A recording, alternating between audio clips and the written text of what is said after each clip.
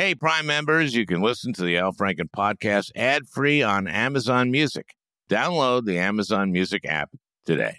Angie's List is now Angie, and we've heard a lot of theories about why. I thought it was an eco move. Fewer words, less paper. No, it was so you could say it faster. No, it's to be more iconic. Must be a tech thing. But those aren't quite right. It's because now you can compare upfront prices, book a service instantly, and even get your project handled from start to finish. Sounds easy. It is, and it makes us so much more than just a list. Get started at Angie.com. That's ANGI, or download the app today. Hi, this is Al Franken.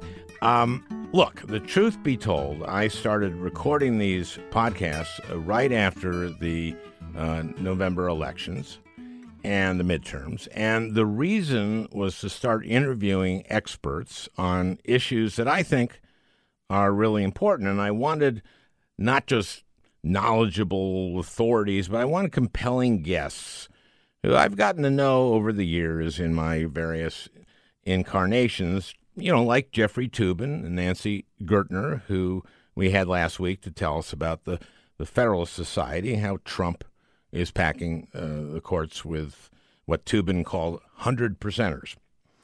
And the idea behind all this is to give listeners an in-depth handle on the issues that matter to the lives of Americans going into the 2020 election cycle. Issues like the courts, because during the 2016 cycle, there was virtually no discussion of actual issues. It was all the Trump circus and Hillary emails. And that was not just CNN and MSNBC. It was the New York Times. It was the Washington Post. If you did a word cloud for Hillary on Election Day in 2016, it would have been one big word: emails. And the cable news channels would just cut to any Trump rally and stick with him because it was entertainment, watching this narcissistic freak show. And for any of the other Republicans to get any oxygen at all, they would have had to bite the head off a live chicken sometime during their rally. And Ted Cruz did that toward the end of the primaries, but the media never picked it up because they were on Trump. And the only issues that we discussed during the 2016 campaign were through the prism of something dumb or crazy that Trump would say. So, for example, the terrible Iran nuclear deal, according to Trump, was negotiated by very stupid people like Ernie Moniz, who, before being energy secretary, had been chairman of the MIT nuclear physics department, and who negotiated the incredibly complex technical terms of the deal with his Iranian counterpart, who was also a nuclear engineer. So idiots like Moniz had evidently negotiated the stupidest deal in the history of our country. And on health care, Trump told everyone he was going to replace Obamacare with something terrific. That was it. Oh, and he had one policy idea that was literally the only idea he offered during the campaign about health care. And you won't remember what it was until I remind you right now. His idea was to allow insurance companies to insure people across state lines. You remember that now? That was going to create much more competition and bring down the costs of health insurance, and it would be terrific. The thing is that the ACA requires insurance companies to cover people with pre-existing conditions and not charge them more, and to provide all 10 essential health services, to get rid of annual and lifetime caps, like time limits, and all this good stuff so that states weren't worried anymore about fly-by-night insurance companies coming into their state and selling useless policies. So guess what? Insurance companies could insure people across state lines in a number of states. And guess what? No insurance company did it. Not one health insurance company provided insurance out of state. And let me tell you why. Provider networks. A big part of being in the health insurance business is providing a provider network. Doctors who you can go to who are part of the insurance company's network. Now, here's a little secret that Trump did not know. People like to go to a doctor in their state, and let me tell you why. Putting together a provider network is pretty intensive work. You got to get to know the doctors and other healthcare providers in the state, and that requires a lot of high-skilled people from the insurance company going around the state to meet with and evaluate hundreds of healthcare providers, and that means setting up an office or several offices in the state, so you're not really an out-of-state insurance company anymore. That's why Trump's only idea about healthcare was just ridiculous, and that's why later as president, Donald Trump said, "Who knew that healthcare was complicated?" Well, actually, pretty much everyone. My guest today is a guy who really knows how complicated healthcare is. Andy Slavitt is kind of an unsung hero of Obamacare because he is the guy who saved healthcare.gov, the Obamacare website, which you will remember crashed horribly. And after 3 weeks of total debacle, my guest, Andy Slavitt, called Health and Human Services from Minnesota and volunteered to offer some advice. And the next day, they flew him out to Washington, D.C., and he fixed the damn thing in 5 weeks, saving Obamacare and probably saving Obama, who was still going to face re-election. And Andy, after that, was appointed by President Obama to head up CMS, the Centers for Medicare and Medicaid, which is a $1 trillion agency. CMS also administers children's health programs, the community health care, and the ACA. And I spoke with Andy in Minneapolis not long after the midterm election, in which we picked up 40 seats in the House, and healthcare was a big part of it. And Andy came to play. He's incredibly knowledgeable, and as I knew going in, because we were friends, not a little snarky. Before we go to Andy, though, we've got a sponsor. We finally have a sponsor, and I'm not used to this, but I'm going to read a commercial, and I'm going to sell it. I'm going to sell it.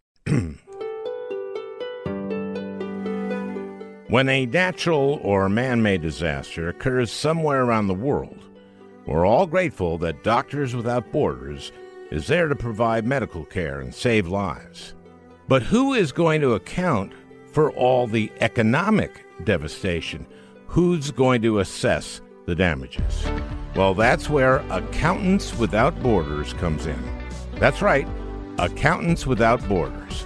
CPAs from all over the world, but mainly New Jersey and Long Island, travel to the scene and immediately begin the exhaustive process of examining the books and determining who owes what to whom. And because Accountants Without Borders is without borders, not only can you contribute to their humanitarian work, but you can use them to safely park your money overseas, away from the prying eyes of the IRS. And don't worry, it's all completely legal. And that's because Accountants Without Borders shares a post office box in the Cayman Islands with Attorneys Without Borders. So to find out how you can help victims of disaster and yourself, go to accountantswithoutborders.com/Al. Andy is well known among people who pay attention to healthcare policy. He was the head of Medicaid and Medicare for the last 2 years of the Obama administration.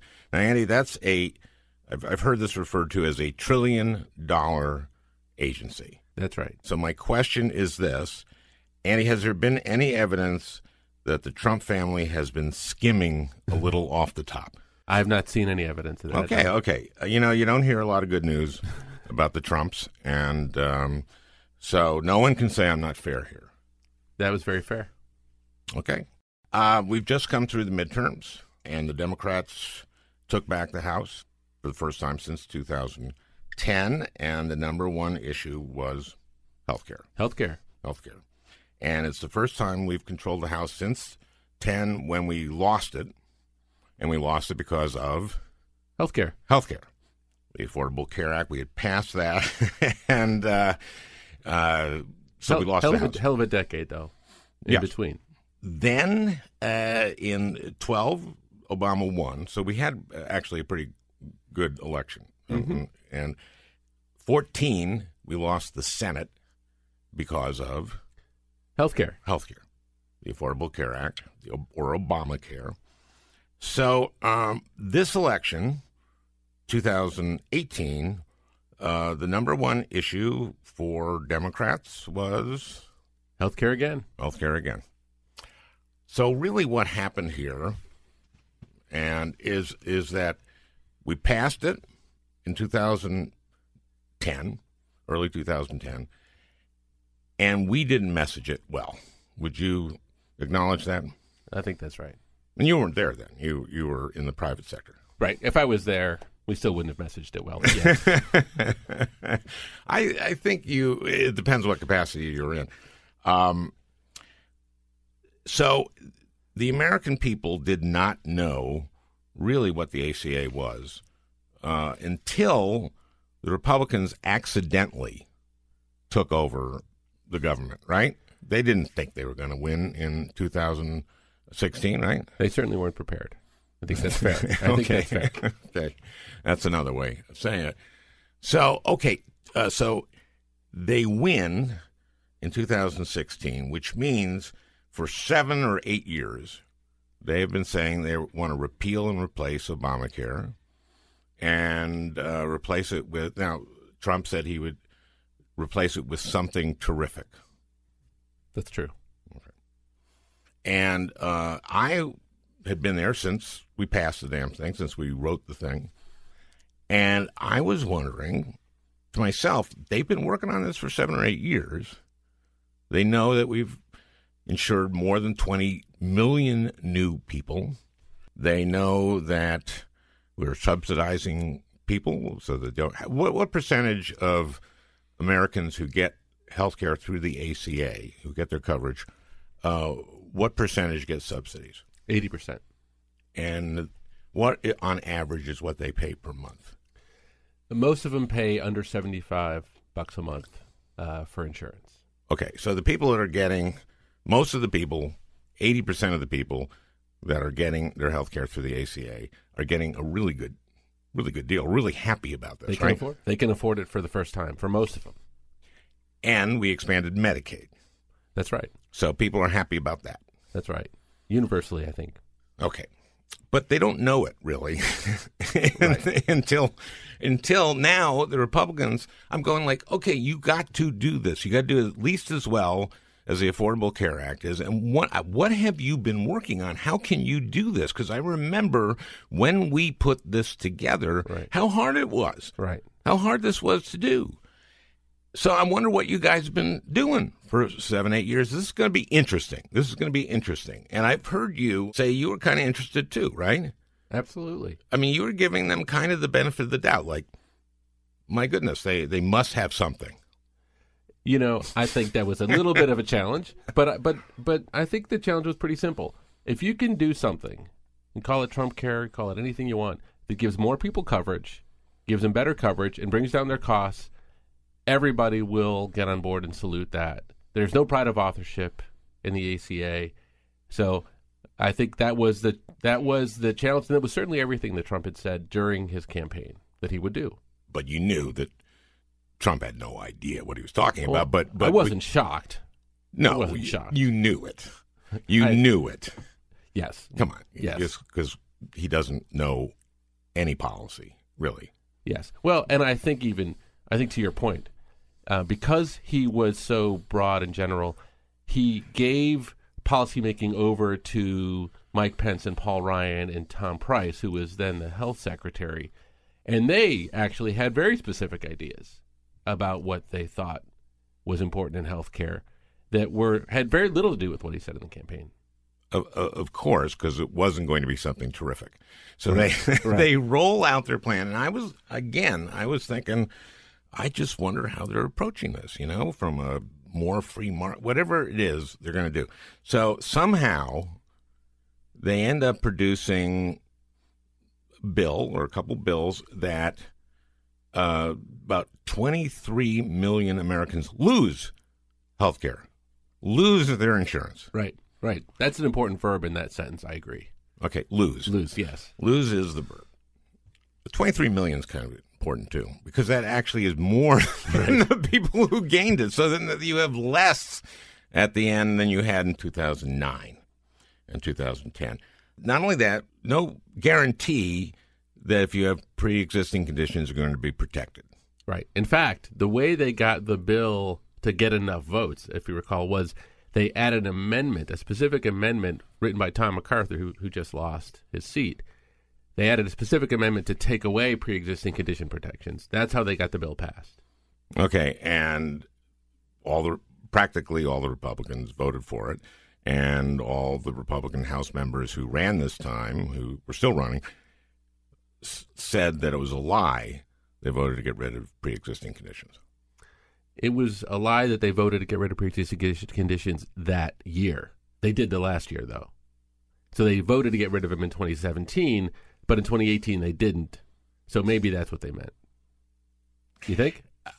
I was thinking, did they take some kind of fig leaf vote? They did. They did. Senator Tillis had put forward a bill, and I'm going to explain this, if you don't mind, for just a quick second, because it's fascinating with how bad this fig leaf even was. Okay. It said insurance companies must offer insurance to people who have pre-existing conditions, but they do not have to cover the pre-existing condition. In other words. Well, that's not protection for people with pre-existing conditions. So to take an example, let's say you're a woman with breast cancer. Mm-hmm. An insurance company must offer you insurance. They can charge you whatever they want. And that's not protecting you either. And they don't need to cover your breast cancer. So it's everything but the breast cancer. So they took that vote, and I think that's the fig leaf vote they took, which allowed them to say, it's a lie that I voted against protecting pre-existing conditions. No, it isn't. You did vote that way. Right. It was a pretty cynical bill. And I think that might come back to haunt Tillis in 2020. Okay, let's give your bona fides a little bit to impress people about you. You were the guy that saved healthcare.gov. That's fair to say, right? You came in. Remember that everyone, I think, remembers that launch, or if you don't, you should. That was a disaster. The rollout of Obamacare, of the ACA, was healthcare.gov, and it crashed. It didn't go well. It crashed. Now, you told me you were here in Minnesota. You were at United Healthcare. You were head of Optum. Yeah, I was at Optum. Yeah, okay. And you told me how it came about that you became in charge of fixing this thing. Tell me about that again. Right. And to be fair, a lot of people did heroic work fixing it. I was sort of the quarterback, or maybe more accurately, the chief firefighter. So what I did was I called Washington. It had gone on for 3 weeks where the website hadn't been up. Placed a call to Washington and offered to help, and that help could have come in any form, advice in any form. And I certainly did not expect that call would be heeded. I assumed it would be ignored. As anyone would, right? Right. What I found out, though, was I think I was the only person in the country that actually called, because 2 days later... I love that. Yes, well... That's my favorite thing about this story, is that as far as you know, you're the only person that called. Right. So you call in, and they go, come here to Washington. Come Washington. I brought a single piece of paper with a couple of my colleagues, and all I really said was, in effect, you've got a technology problem, but I bet what you have is really a management problem, because technology problems are all solvable. Yours just happens to be very visible, and we have a major piece of legislation and perhaps a presidency on the line, so there's a lot of focus on it. Yes. But if you put those facts aside, this can be fundamentally solved if you approach it the right way. And 2 days later, they had a press conference, which was very interesting. And I listened in the press conference, and they announced that I and the team I was going to be coming in with we're going to lead the turnaround, which was fine because we kind of had said as much. But at the very end, they said it had to be fixed in 5 weeks. But it wasn't. I had not heard that number before. But so began, I think, a pretty crazy adventure personally, and I think for the country, where we did daily press releases, press conferences, and really tried to rally all of the government employees, the outside contractors, my own team, into a single team to get to real results. So you said this is really a management problem, and I assumed because you had fixed this thing that you are just some kind of geek, tech geek, and you're not. You're a manager. I'm not. It's funny. If I were going to break down how it happened, like in 30 seconds, I'd say there were 20 people with 20 ideas on what needed to be done, all of which could have been right, could have been wrong. I had no way of judging. All I knew was I asked one question: how many bugs, computer bugs or defects, are there in the software? And the answer was, whatever that answer was, it was several thousand. I said, well, take that number. Let's divide that by the number we need to get out in every day. Let's hire one developer so each person gets rid of one bug per day, divided by the number of days we have in 5 weeks. And let's not work smart. Let's just work hard. And everyone sort of looked at me like, that's not a smart plan. I said, well, let's work smart. Let's work smart later. Let's work hard now. And I don't have time to listen to a whole lot of ideas. So we went through and we did that. And 2 weeks in, I called my wife, Lana, who I hadn't seen because I'd been in Washington just working, and said, honey, I think I made it worse. And she said, you didn't make it worse. I said, well, I did. We have more bugs today than we had when I started. And not only that, but since we started fixing some of the bugs and more people started getting on the website, the hardware broke. And now we have no hardware and worse software. So I've sort of stepped in a leaky boat, and I put my foot through it. And she said there was very little she could say to me because I was actually really at a low point. So you thought you were just completely screwing up and completely destroying any chance that we'd ever right. have the Affordable Care Act. Right. Work. And it was not that long after that. And people would come to me and they'd say, Andy, it's getting worse. And all I would say to them is, well, what can you do right now? Don't worry about the whole thing. What can you do today and do that? And what happened was eventually we started clearing up more bugs, and those bugs would solve other bugs. And soon enough, indeed, we got to be about 10 days away from the 5 weeks, and we were almost there. And at that point in time, we called in people and said, okay, and what's the smartest thing for us to do in the next 10 days? Because we've cleared about 75% of the bugs. And when we got to that 5 week point, which was December 1st, the vast majority of Americans were then able to get on the site and buy health insurance. And a few weeks later, 7 million people had gotten covered through the exchanges. I want to go back to the very beginning. What I'm trying to do here is because we kept losing seats in the House and lost the House in 2010 and lost the Senate in 2014, all because of the Affordable Care Act, I feel that people never really understood what was in the ACA until the Republicans tried to replace it. And then they suddenly loved the Affordable Care Act. So I want to, between the two of us, talk about why the ACA was the way it was, why it is the way it is, and start at the beginning. And the beginning for me was I was running for the Senate in 2008 against an incumbent Republican. And we were in a debate, and he said when healthcare came up, that he said the United States has the best healthcare system in the world because we have the Mayo Clinic. Mm-hmm. And I said the Mayo Clinic isn't a healthcare system. It's the Mayo Clinic. We're proud of the Mayo Clinic. Mayo Clinic does healthcare at least as well as any place in the world, right? Yep. But it's not a healthcare system.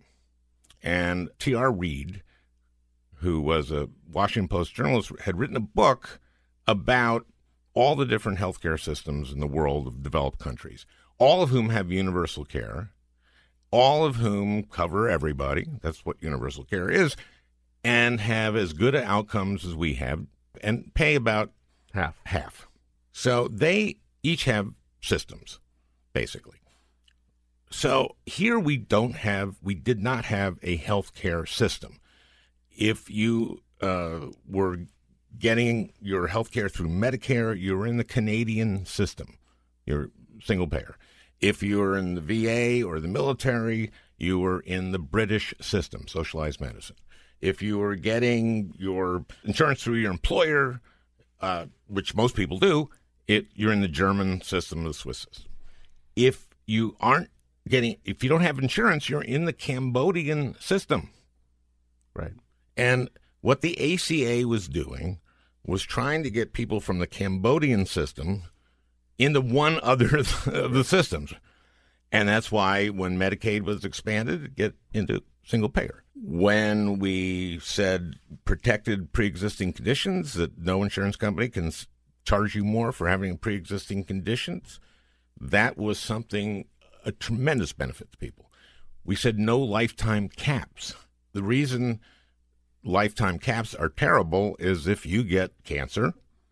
If you get really sick once, you're going to hit cancer or something like that. That's it. That's all you got. That's right. So you're going to go broke. Mm-hmm. And, when I was campaigning in 2008, I'd show up in any community and there would be at a VFW, in the bar or at a cafe, there'd always be a bulletin board with a spaghetti dinner or a burger bash for somebody who had lost all their money because they got sick. Right. And that's what people are terrified. That's why healthcare is sort of an economic issue, maybe the number one economic issue for most families in our country, which is why it was so powerful in this election. So I win. I go to the Senate. I knew Bernie Sanders. I had campaigned for him. And Bernie's for single payer. Correct. And I said, I'd go with single payer, but Bernie, we're about 55 votes short. Okay. That was not going to happen. Right. And we had 60 Democratic senators. So you had to get every one of the 60 aboard. So a lot of us most of us, almost all of us, I wanted the public option so that people can either go to an expanded Medicaid or exactly a Medicaid for all or Medicare for all or whoever wants it. That's what a public option is. Joe Lieberman said no to that. That's exactly right. Yep. That's too bad. We also wanted to lower, as an alternative to that, lower Medicare to 55. And I believe it's also Lieberman said no. Yep. So, and we had other barriers too that we had to solve. Ben Nelson on choice and et cetera. And he and Barbara Boxer worked that out. Very difficult process. We get it done. And what it looks like is, I try to refer to it as a three-legged stool. Three-legged stool is you got to protect people with pre-existing conditions. So anyone with a pre-existing condition can get insurance and not be charged more. Mm-hmm. If you're going to do that, that means that you can't have free riders, people who don't get insurance, so you have a mandate. Right. Because otherwise the people won't get in until they get sick, and the cost will be prohibitive. Right. Okay. And then if you're going to do that, if you're going to have a mandate, you have to have subsidies for people who can't afford. And that's what we did. That's right. So that's how that worked. that was a very good, sound structure. And we covered people. And people, all the stuff I talked about, we had. Yep. And they just lied about it. Right. And I would just add one bit of flavor to what you just said. That is a very centrist idea for how to cover people. So going back even further than 2008, for decades, we've been trying to solve this problem. There was something called Hillary Care, which, as everyone knows, didn't succeed. And out of Hillary Care, at the same time Hillary Care was going on, an organization called Heritage, which is, as we know, a conservative think tank in D.C., decided they needed to have an alternative idea. So their alternative idea to Hillary Care was a place where people could go to buy subsidized insurance and have an individual mandate to require that they do that. That sounds vaguely familiar, right? And so you wonder why the Republicans in Congress and in the Senate in the House and in the Senate, opposed this, and it was all political because they didn't want Obama to get any accomplishments. I think that is a very fair read, based upon fair. Exactly. It's let's call it true. Let's call it true. I mean, yeah, that's exactly. McConnell didn't want any achievements, wanted to fight him on anything. You're just saying that because he said that. Yeah, that's true. And as we know, when Republicans say something, it's not necessarily true. So right, but that was true. Okay, but that was true. So in 2010. We pay an enormous price for finally getting 20 million people health care. Right. And look, I want to underline a couple of points you made here. First of all, if you ask somebody about the 10 features of the ACA, and you talked about most of them, getting rid of pre-existing condition, discrimination, making sure that there's no lifetime limits on policies, free preventive care to keep people healthy. This is the essential health benefits. 10 essential health benefits, making sure that everybody has mental health coverage, hospital coverage, prescription drug coverage. If you poll those things, the 10 features of the ACA roughly, they're all massively popular. They poll above 70%, except for one. The mandate. The individual mandate. The individual mandate, which now the Republicans have gotten rid of. Right. So it is absolutely true that if you talk about the financial protections, the security, the things that keep people in the middle class, that's what was very, very important to people. And there's a reason for that. You know that when people get cancer, they often call the American Cancer Society hotline. The number one call to the American Cancer Society hotline is the following. And the president of the American Cancer Society relayed this to me. I can't afford to have cancer. And indeed, within 2 years of a cancer diagnosis, 4 out of 10 people have depleted their life savings. That's the reality that Americans face. And then it goes beyond that, right? And here's in the following way. You go into a pharmacy. Next time you go into a pharmacy, you look around. And the facts are that 1 out of 4 people say, and this is self-reported, that when they get a prescription from a doctor, they can't afford to fill it. So I often do this when I go into a pharmacy, and I think about the fact that, you're there picking up a medicine for, your wife who's got chronic pain, or your husband who may have a debilitating disease, or your kid who's got asthma, and you walk up to the counter, and the pharmacist says, okay, that'll be $280. And 1 out of 4 people kind of slinks away. And what do they think about on the way home when they're driving home? What do they tell their family? Honey, they were out of your medicine, or honey, we just I got you some aspirin. What is it that people do? This is people's current reality. So when the Trump administration and Republicans say we're going to take it a different direction and we're going to get rid of these protections, people aren't just thinking about their health. They're thinking about, wow, I wouldn't be in the middle class. I wouldn't be able to retire if it wasn't for a measure of health care protection.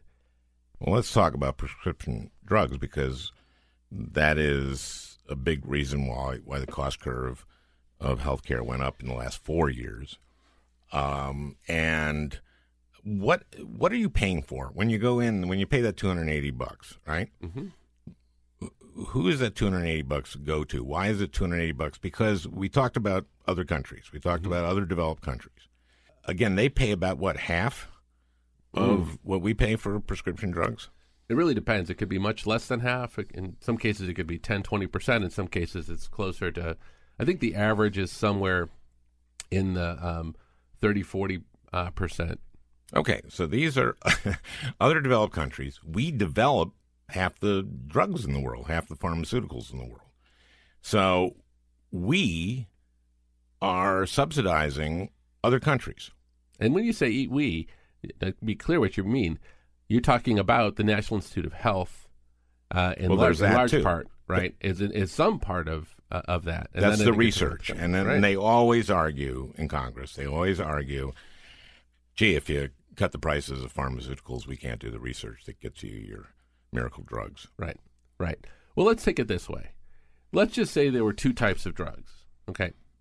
There's one kind of drug that is a brand new, innovative therapy that's life-changing and dramatic. And there are great promising things that could cure cancer and Alzheimer's and really improve the quality of people's lives. And great scientists are doing research on those things now. Let's just put that in one category. Let's just put that aside. Then there are literally tens of thousands of drugs in the second category. These are drugs that have been on the market for years and years and years, in some cases decades. And you look at that, and they have substitutes. They have other drugs that are equally good, and it costs pennies to make these pills or liquids or whatever they are. Those drugs, many of them have been going up at 10, 20, 30% every year without changing anything about them. The EpiPen. The EpiPen would be an example. Another example would be insulin. So we're not talking about things that it's kind of nice for people to have. We're talking about things that people, if they didn't have, they would die. So they have no choice but to get their insulin or to get their blood pressure medication or to get their EpiPen. And so the real question is, well, what's happening there? Let's grant for a second that the really innovative drugs are going to cost a lot of money. And Hep C drug. A Hep C drug, a drug for rheumatoid arthritis or cancer, childhood leukemia. There's really great discoveries going on there. And again, NIH is doing a lot of the basic research, so we're paying for it there, yep. And then we're paying for it when we go to the pharmacy, right? In big time, right. Compared to the rest of the world, who are getting these drugs, right, for half or less, 30% the cost. So the American people are subsidizing the rest of the world. That's what. Why would Trump be for that? Well, so the rest of the world does something really complicated that we don't do. Negotiate. And like the VA does. The VA negotiates. Like the VA does. So they essentially say, we are going to use the fact that we are buying these drugs for a lot of people to get to a lower price. Now, really interesting, if you poll the American public, and I will admit I am a student of a lot of healthcare polls, and I try to not be picking and choosing, but to see what people really think and feel. Something like 91% of people believe that the American public should be using its negotiating power, like it does with the VA, to reduce the cost of prescription drugs. I don't know. And Democrats, including me, I've introduced a bill that has a package of ways to address pharmaceuticals, and part of it is Medicare should be able to negotiate with the pharmaceutical companies. Right. And one of the things also is the advertisement. Right. Of these, the ads. When they read the bad side effects, they have, a couple riding a bicycle in the country with nice music on it, and while they're reading the side effects, or they're listening to light jazz in a gazebo, or you're having a three-legged race with your grandchild, right? Your granddaughter, right? And that's when they read the side effects, right? And so the visuals are so strong. Mm-hmm. We are one of only two countries in the world that allow these kind of advertisements and allow the companies to deduct from their tax. Do you know what the other one is? What's the other one? New Zealand. New Zealand. I don't know why. But most other countries don't allow these advertisements at all. Right. And you're right. The taxpayers are paying for those advertisements.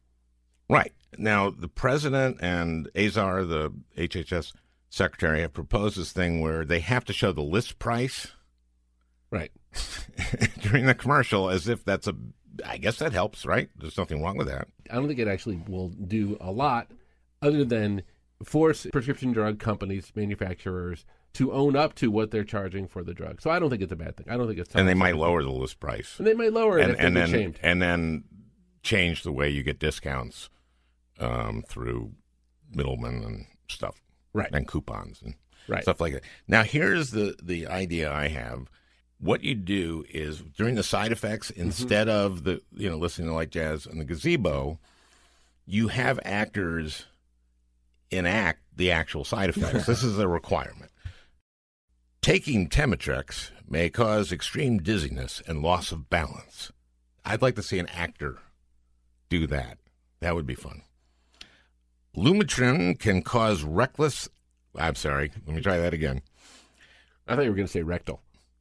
That would be easy. That would be the easy way to go. And I will. Lumitrin may cause restless leg syndrome and thrashing at night. Wouldn't you like to see that? Okay. Stop taking umexiltrin if you experience nausea and vomiting or extreme vomiting. I've actually listened to these now since I got the idea, and all of these are in there.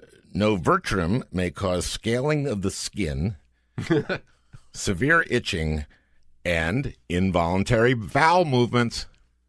There we are. See? So you got it. Zoometrix may cause hair loss. I would like to see that. And here's my favorite, and this is a real one. And you may have heard this. I don't know how many people have heard this and just gone, what?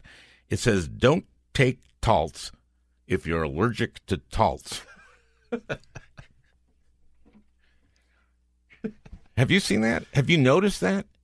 I don't know if I've seen that one, but something like that. Yes, that rings a little bit of a bell. Don't take Taltz if you're allergic to Taltz. Seems like a good rule. Seems like a good rule. I am. How do you know if you're allergic? Well, that's the first question you have. Right. You got to take it once to find out if you're allergic to Taltz. So the question they should be required to say what happens if you're allergic to Taltz, which is that your tongue may swell to 3 times its size if you're allergic to Taltz. So don't take it. I like that one. I think that would be a better set of visuals. Yeah, and they're said kind of fast. They're said kind of fast. They're said kind of low. Well, I'll redo those. Taking Temitrex may cause extreme dizziness and loss of balance. Stop taking umexiltrin if you experience nausea and vomiting. Lumetrin can cause restless leg syndrome and thrashing at night. Norveratrim may cause scaling of the skin, severe itching, and involuntary bowel movements. Zoometrix may cause hair loss. Don't take Taltz if you're allergic to Taltz. Stop taking Corbitrin if you have swelling of the mouth, lips, or tongue. So let's talk about where we go from here. I think Mitch McConnell just said he's not going to do anything on health care. I think that's what he said, or he's not going to fight. They're not going to. I think they got the message from this election that they're not going to repeal and replace all the great things from the Affordable Care Act. But there are some dangerous things happening, which is that there's these lawsuits this lawsuit that's working its way toward the Supreme Court. And, for example, Josh Hawley and the guy who's just elected Senator B. Claire McCaskill is a signatory to the lawsuit, which says that the ACA is unconstitutional because they took out the mandate. And once you take out the mandate, it all unravels. Right. So what you're saying is a guy that was running for Senate under the premise that he opposed getting rid of pre-existing conditions was also at the same time suing to get rid of pre-existing conditions. The protections. The protections. I would love to get rid of pre-existing conditions. All conditions. Yes. Fair enough. Protections. Josh Hawley, Attorney General of Missouri, running for the Senate. He is a signator to this lawsuit that would get rid of, among other things, get rid of protections for people with pre-existing conditions. He runs an ad saying, my son has a pre-existing condition. Right. And I think it has violins. I think it actually has violins in the ad. And they didn't actually use his son. They used a sad-eyed child. They found a sad-eyed child to play his son. And his son was mad, but, he wanted to win. Right. Right. So, but he says, no one more than me wants to keep the protections for people with pre-existing conditions, except that you, as Attorney General, are a signator. And this is it was Scott Walker, I think, was a signature to it. Wisconsin, yeah. Yeah, the Wisconsin governor. Obviously, he lost, though. Yeah. But Hawley is going to the Senate, and partly because he just lied. Right. The fact is, you're making an excellent point, which is the Republican Party spent such a long time benefiting from being against the ACA that even now that they are in a position where it's clear that the public has spoken. It's clear that this was a healthcare election.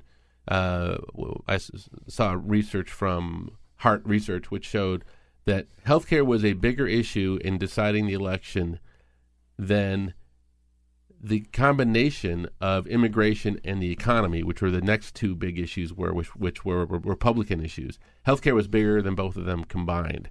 And the Republicans and the Democrats are all seeing the same data.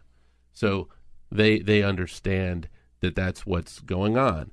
And so they understand that now the Senate, and that it being against those things is probably not popular. But there's a lot of things they do that most people don't see. And I think what you're pointing out is there's regulations, there's court cases, there's a number of things that go on every day that we have to continue to watch, not because they are bad for Obamacare, but because they're bad for people, because they take the 20 million people who've gained coverage and they take coverage away by making it harder for them to roll. They make coverage more expensive. They are hoping to bring a case to the Supreme Court, as this case that you're talking about, that within the next couple of years would make the entire ACA illegal. And that's a frivolous case. But they have 5. You know what I think? I think we're going to see Roberts again step up, because I think he reads polls too.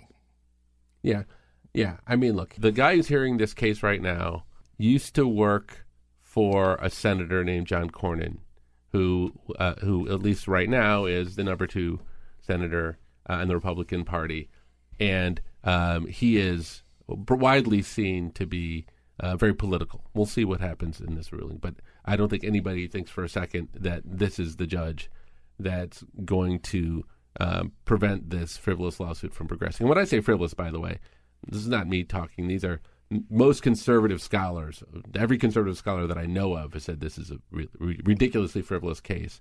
But if it gets through that judge, in other words, if he says, yeah, fine, let's call it illegal, and then it gets appealed, it goes to I believe the Fifth Circuit, which has 10 appointed Republican judges and 5 and Louisiana and 5 Democrats.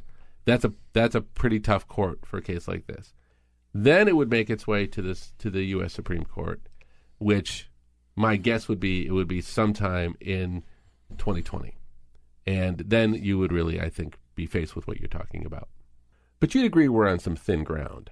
I mean, if in fact you're correct, and it's Roberts once again that saves us, it feels like for so many people who have so much at stake, we're on some much thinner ground than we ought to be. Yeah, and you know that he'll take something away, like he did. Like one of the things Roberts did was say that you can't require every state to expand Medicaid. which is one of the greatest things that happened in the Affordable Care Act. And when the Republicans wanted to take that away, to shrink Medicaid, that was also part of what they were doing. They wanted to shrink Medicaid. When they wanted to do that, I went to rural Minnesota and to hospitals there. What happened when Medicaid was expanded, it meant that a lot of people who didn't have health insurance now had health insurance under Medicaid. So if someone goes into the hospital, they are insured. They hadn't been insured before. The hospital had to pay for it. And now the hospital didn't and had much, much, much less uninsured people and much less uncompensated care. So what did that mean? That meant they could hire more people, more doctors, more nurses, more custodians, more technical people, buy better machines, and they became the number one employer in the county. And they could see people when they had the first sign of a lump in their breast as opposed to when they had stage 4 cancer. So it's kind of a win for everybody, which is why there are Republican and Democratic governors across the country that really have embraced it. And so it's something that should not be controversial, and if it was not attached to the Affordable Care Act, I think wouldn't be controversial. But it is for all the reasons that I think we've talked about. But we had 3 states in this election that had where the people of the state voted to adopt an expanded. Well, those are very Democratic states like Idaho. Utah, Idaho, and Nebraska. And by the way, Kansas is now. Well, they have a Democratic governor. Like the Democratic governor. Yeah. So we're very likely, if I were going to predict, we're going to have expanded Medicaid by the time we get through 2020, when we'll be on probably a number of other ballots. It'll probably just be Texas and maybe a couple of southern states like Alabama and Mississippi that have not expanded Medicaid, and everyone else probably will have. Once again, putting them at the very top of the list in terms of quality of life. Concerning, a little concerning, yes. Well, this is an interesting fact. I don't know if we've ever talked about this. In Alabama, every state has an income level cutoff to which if you make more than a certain amount, you can't get Medicaid. Mm-hmm. In Alabama, yes, that number is $3,000 a year. No, a year. I shouldn't laugh. That's tragic. Yes. That is tragic. Yes. If you make more than $3,000 a year, you make too much money to qualify for Medicaid in Alabama. It's hard to believe Jeff Sessions comes from Alabama, isn't it? It really hard to see how that fits. Oh my God, $3,000. $3,000. Okay, I'm just stunned. That's the most stunning thing I've heard. Yeah. Today. Yeah. Okay, so you have this organization, the United States of Care, and your goal is to get us to do. You cited a lot of polls today, and part of what you guys do is polls, see what people's attitudes are. You want to get us to universal care. Yeah, I want us to do something very simple. I just want us to catch up to the rest of the world. The rest of the world. I heard this comment from one of the former prime ministers of Australia, and it really stuck with me. And I like to compare us to Australia because when I compare us to like European countries, people will scream socialist, but Australians are swashbuckling towards people, kind of how we see ourselves. And he said, "Look, we admire you guys." Talking about America, we admire you guys. We think we got a lot in common. There's one thing we don't quite get, and that's that you seem to keep your citizens in a state of quiet desperation. And by that, he said, we don't do everything in Australia, but we make sure the basics are off the table. That if someone gets sick, they don't have to worry about it. You guys, unless you're filthy rich, and now I'm embellishing a little bit on what he meant, but unless you're and really are quite wealthy, most of us don't really know that we'll be able to afford to take care of our families if someone gets sick. And us as Americans.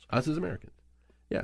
And so all we're trying to do is say, look, there are 3 principles that more than 75% of the country agrees with. This is us at United States of Care. The first one is that everybody in the country should be able to have a regular source of care. And why is that important? It's important because if you're using the emergency room, you are not really able to improve your health and your health outcomes.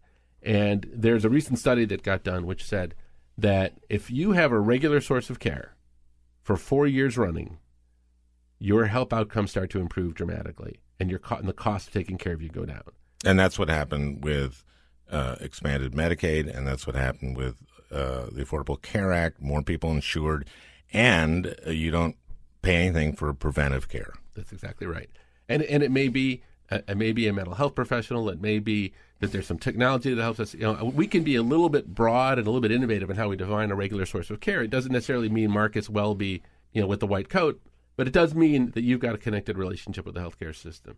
The second principle is that nobody should have to choose between paying for healthcare and any other expense in their life. In other words, we shouldn't be going bankrupt any longer because we get sick. I think what people want is they want to be able to afford to take care of their family. I don't think people are asking for more than that. And then there's the third principle, and the third principle is that we should do this in a way that becomes sustainable and durable. And what I mean by that is we should no longer be passing laws with 51 votes just because one political party has the power.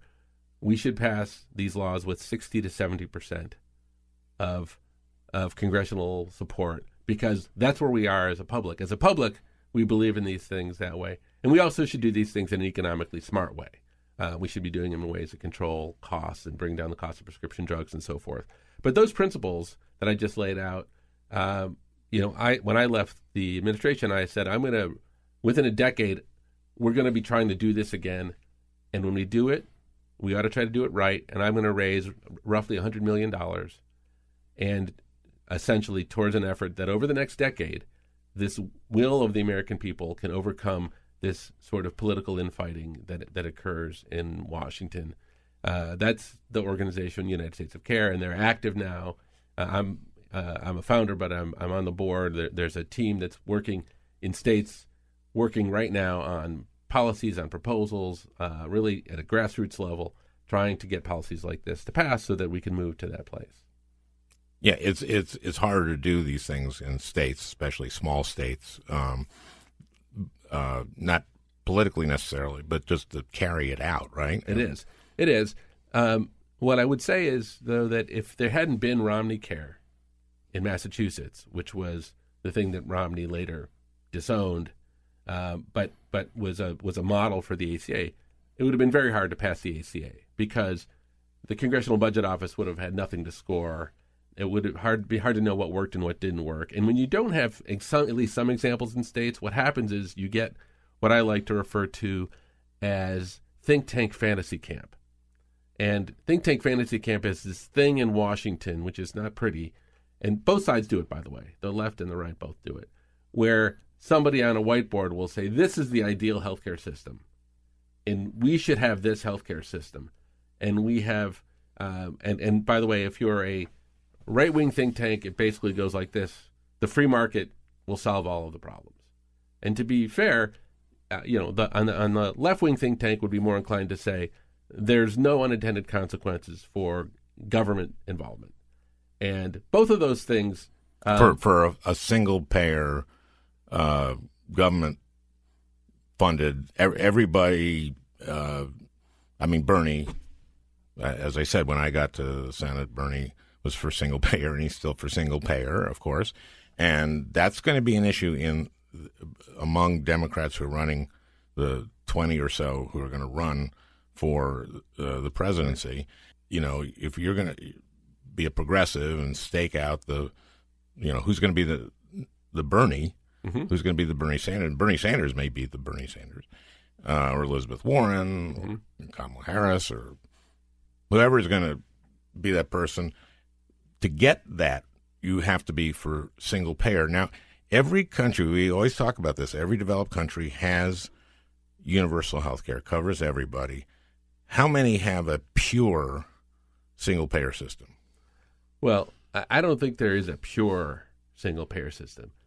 But I want to just finish the last point I was making for a second, which is like the smart thing to do is to try some of these things out in states. There are proposals for single-payer systems that have come up in Vermont, in Colorado, in Washington State, and so while you may not be able to do exactly the same thing you can do at the federal level, why not get some of these experiments going so then you can point, if you're a believer in single-payer, you can point to Washington State and say, see, look what it does. It brings healthcare costs down. It works. Or more realistically, this part works, this part doesn't. But to your other question, and that's how it happened in Canada. Saskatchewan did it, and boom. I didn't know that. Yes. Huh. I didn't know that. Yeah.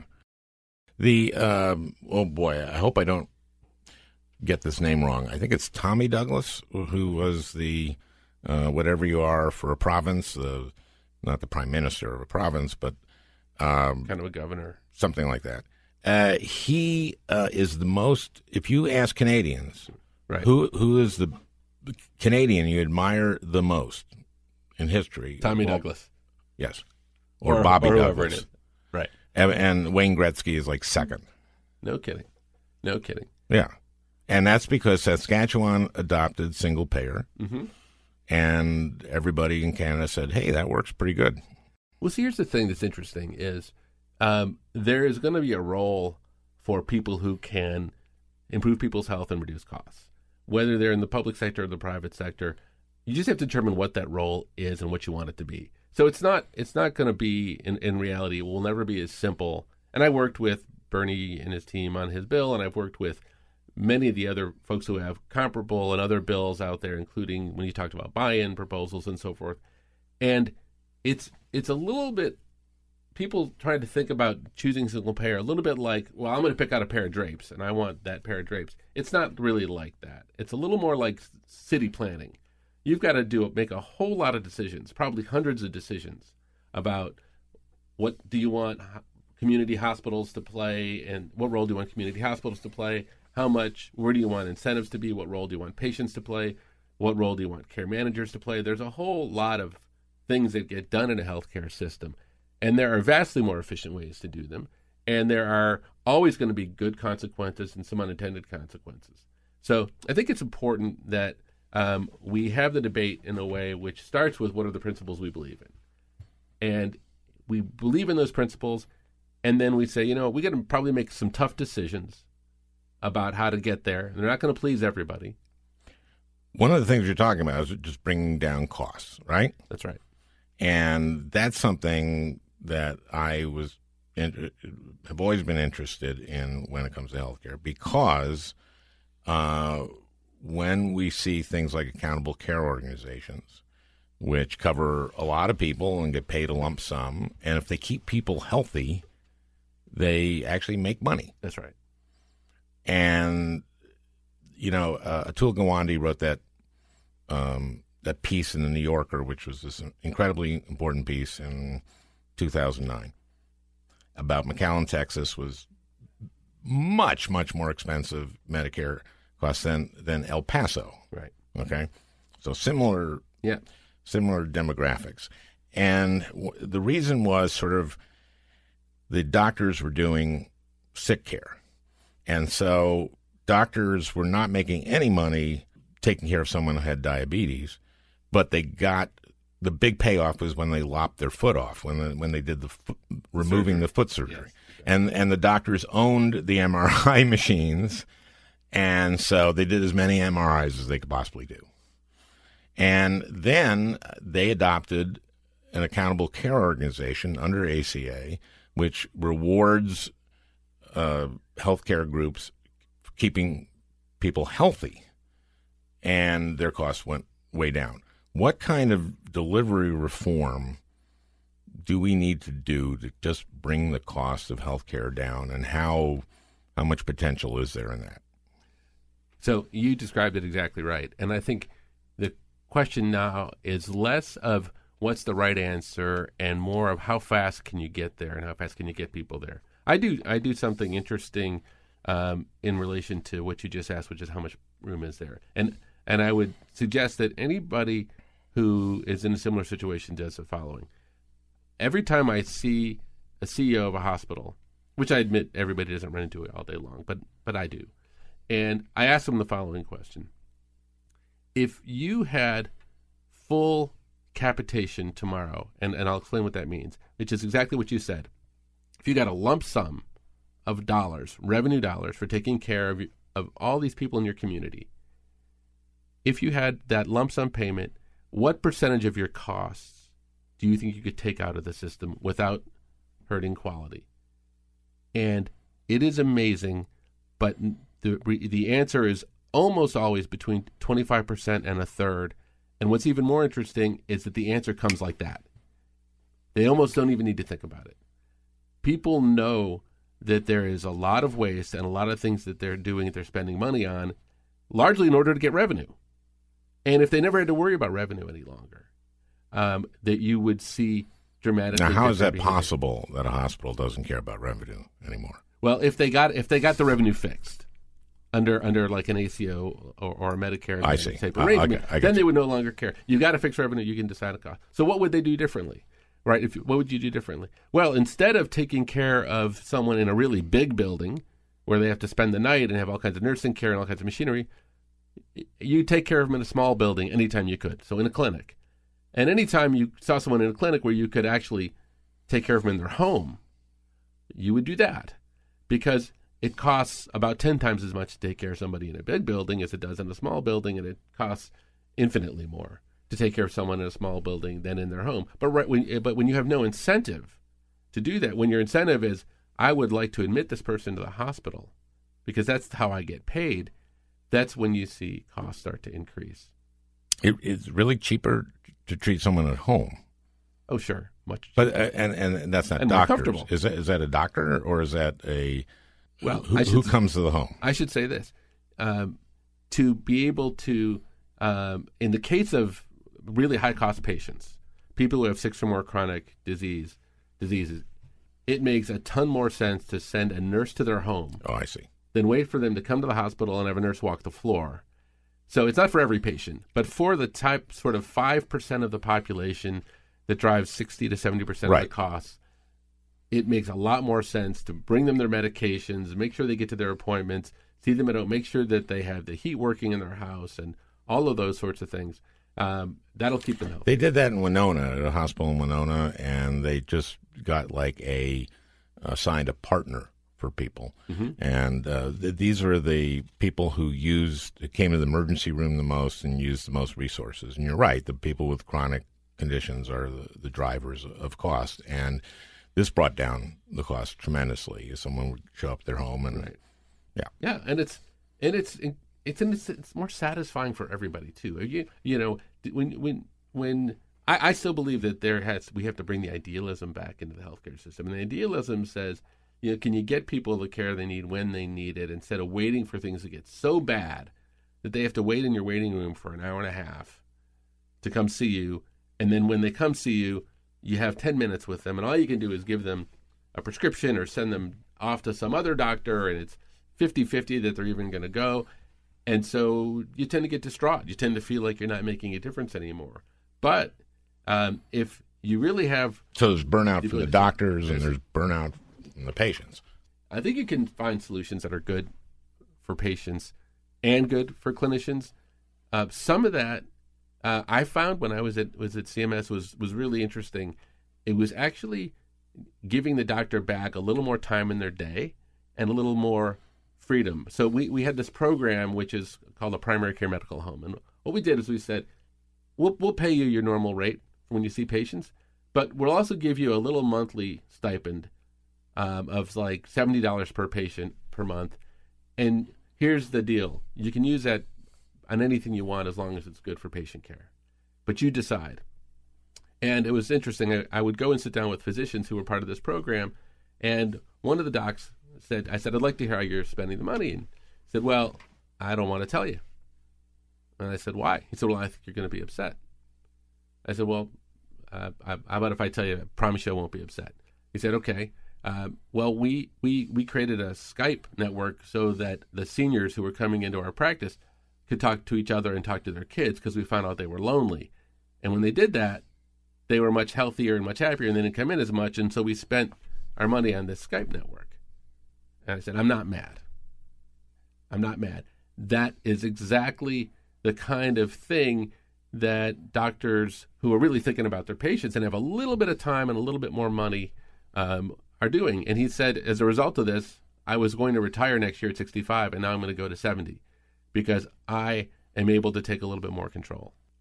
Well, thank you. I'm glad this, of course, in this election, the most important issue, but also for many families, most important economic issue in their lives. Thank you for the work you're doing. I hope we do get to universal care and we get there soon. And one thing you've said before, which I think is so right, that we don't want to be changing our healthcare system every 4 years. The public tends to arrive at things before the politicians do.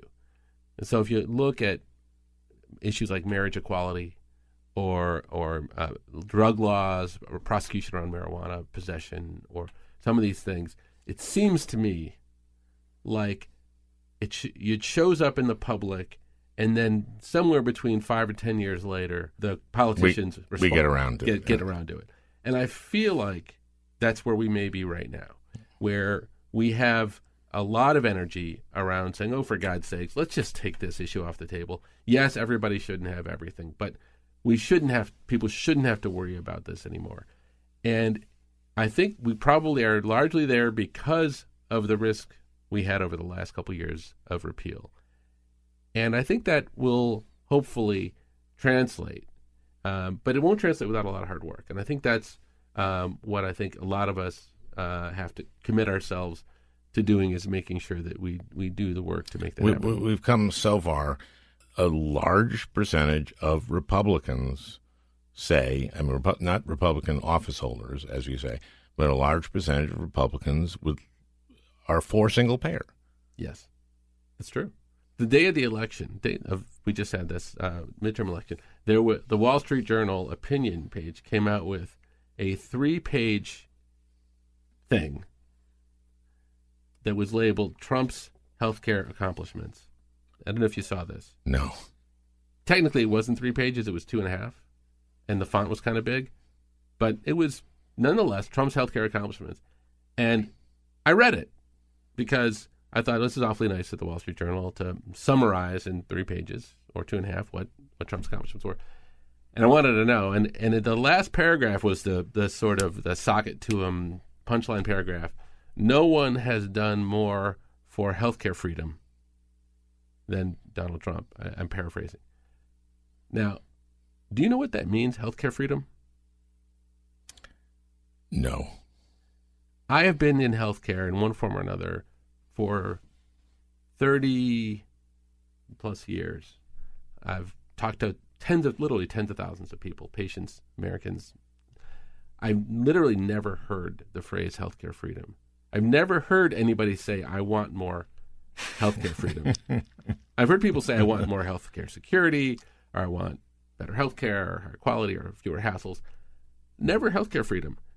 Yet we have a president I think we should be thankful for, who apparently has done more for that thing, if we wanted it, than any other president. And I thought that would be something that you would find interesting. I think if I could take the Wall Street Journal op-ed pages, and we'll end on this, if I could take their defense or defend what they said there, I think what they mean is you get to choose your own doctor and you get to keep your health care plan if you like it. And you'll remember I'm using those words because Obama said if you like your plan, you can keep it. And that was called by PolitiFact or the lie of the year. You may remember that. And he didn't mean it as a lie. You can't, insurance companies have the freedom not to offer the policy they offered last year. So he shouldn't have said it, but he wasn't lying like we see now.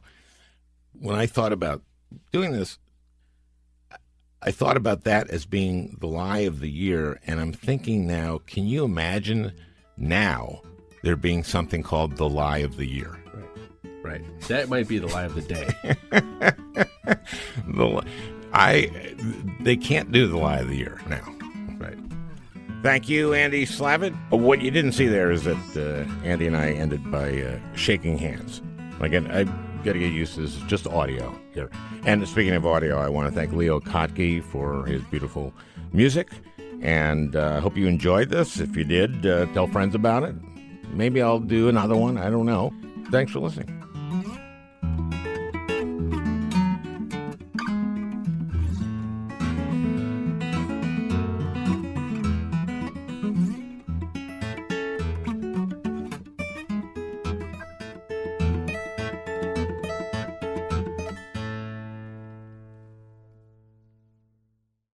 Hey, Prime members, you can listen to the Al Franken podcast ad-free on Amazon Music.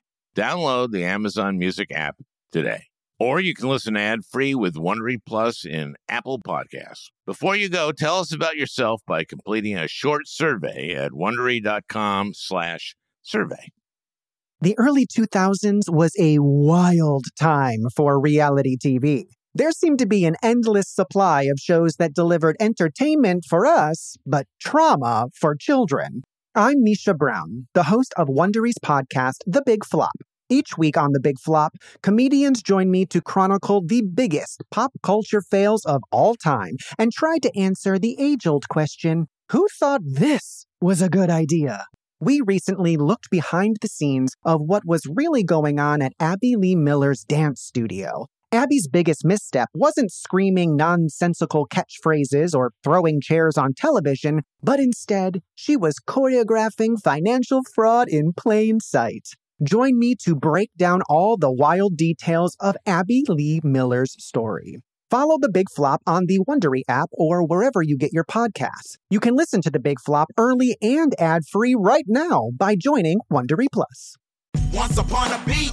Remember those stories and fables that would capture your imagination and you couldn't wait to see how they would unfold? And now, when you read them as an adult, you think, some of these old tales could use a fresh spin. We have a perfect podcast to bring you the stories you remember, remix, and reimagine for the kids in your life today.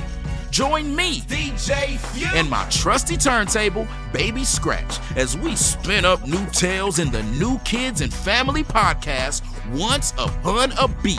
Wondery and Tinkercast are bringing you a jam-packed, music-filled weekly party where hip-hop and fables meet. It's Once Upon a Beat. Follow Once Upon a Beat on the Wondery app or wherever you get your podcasts. You can listen to Once Upon a Beat early and ad-free right now by joining Wondery Plus in the Wondery app or Wondery Kids Plus in Apple Podcasts. Once Upon a Beat.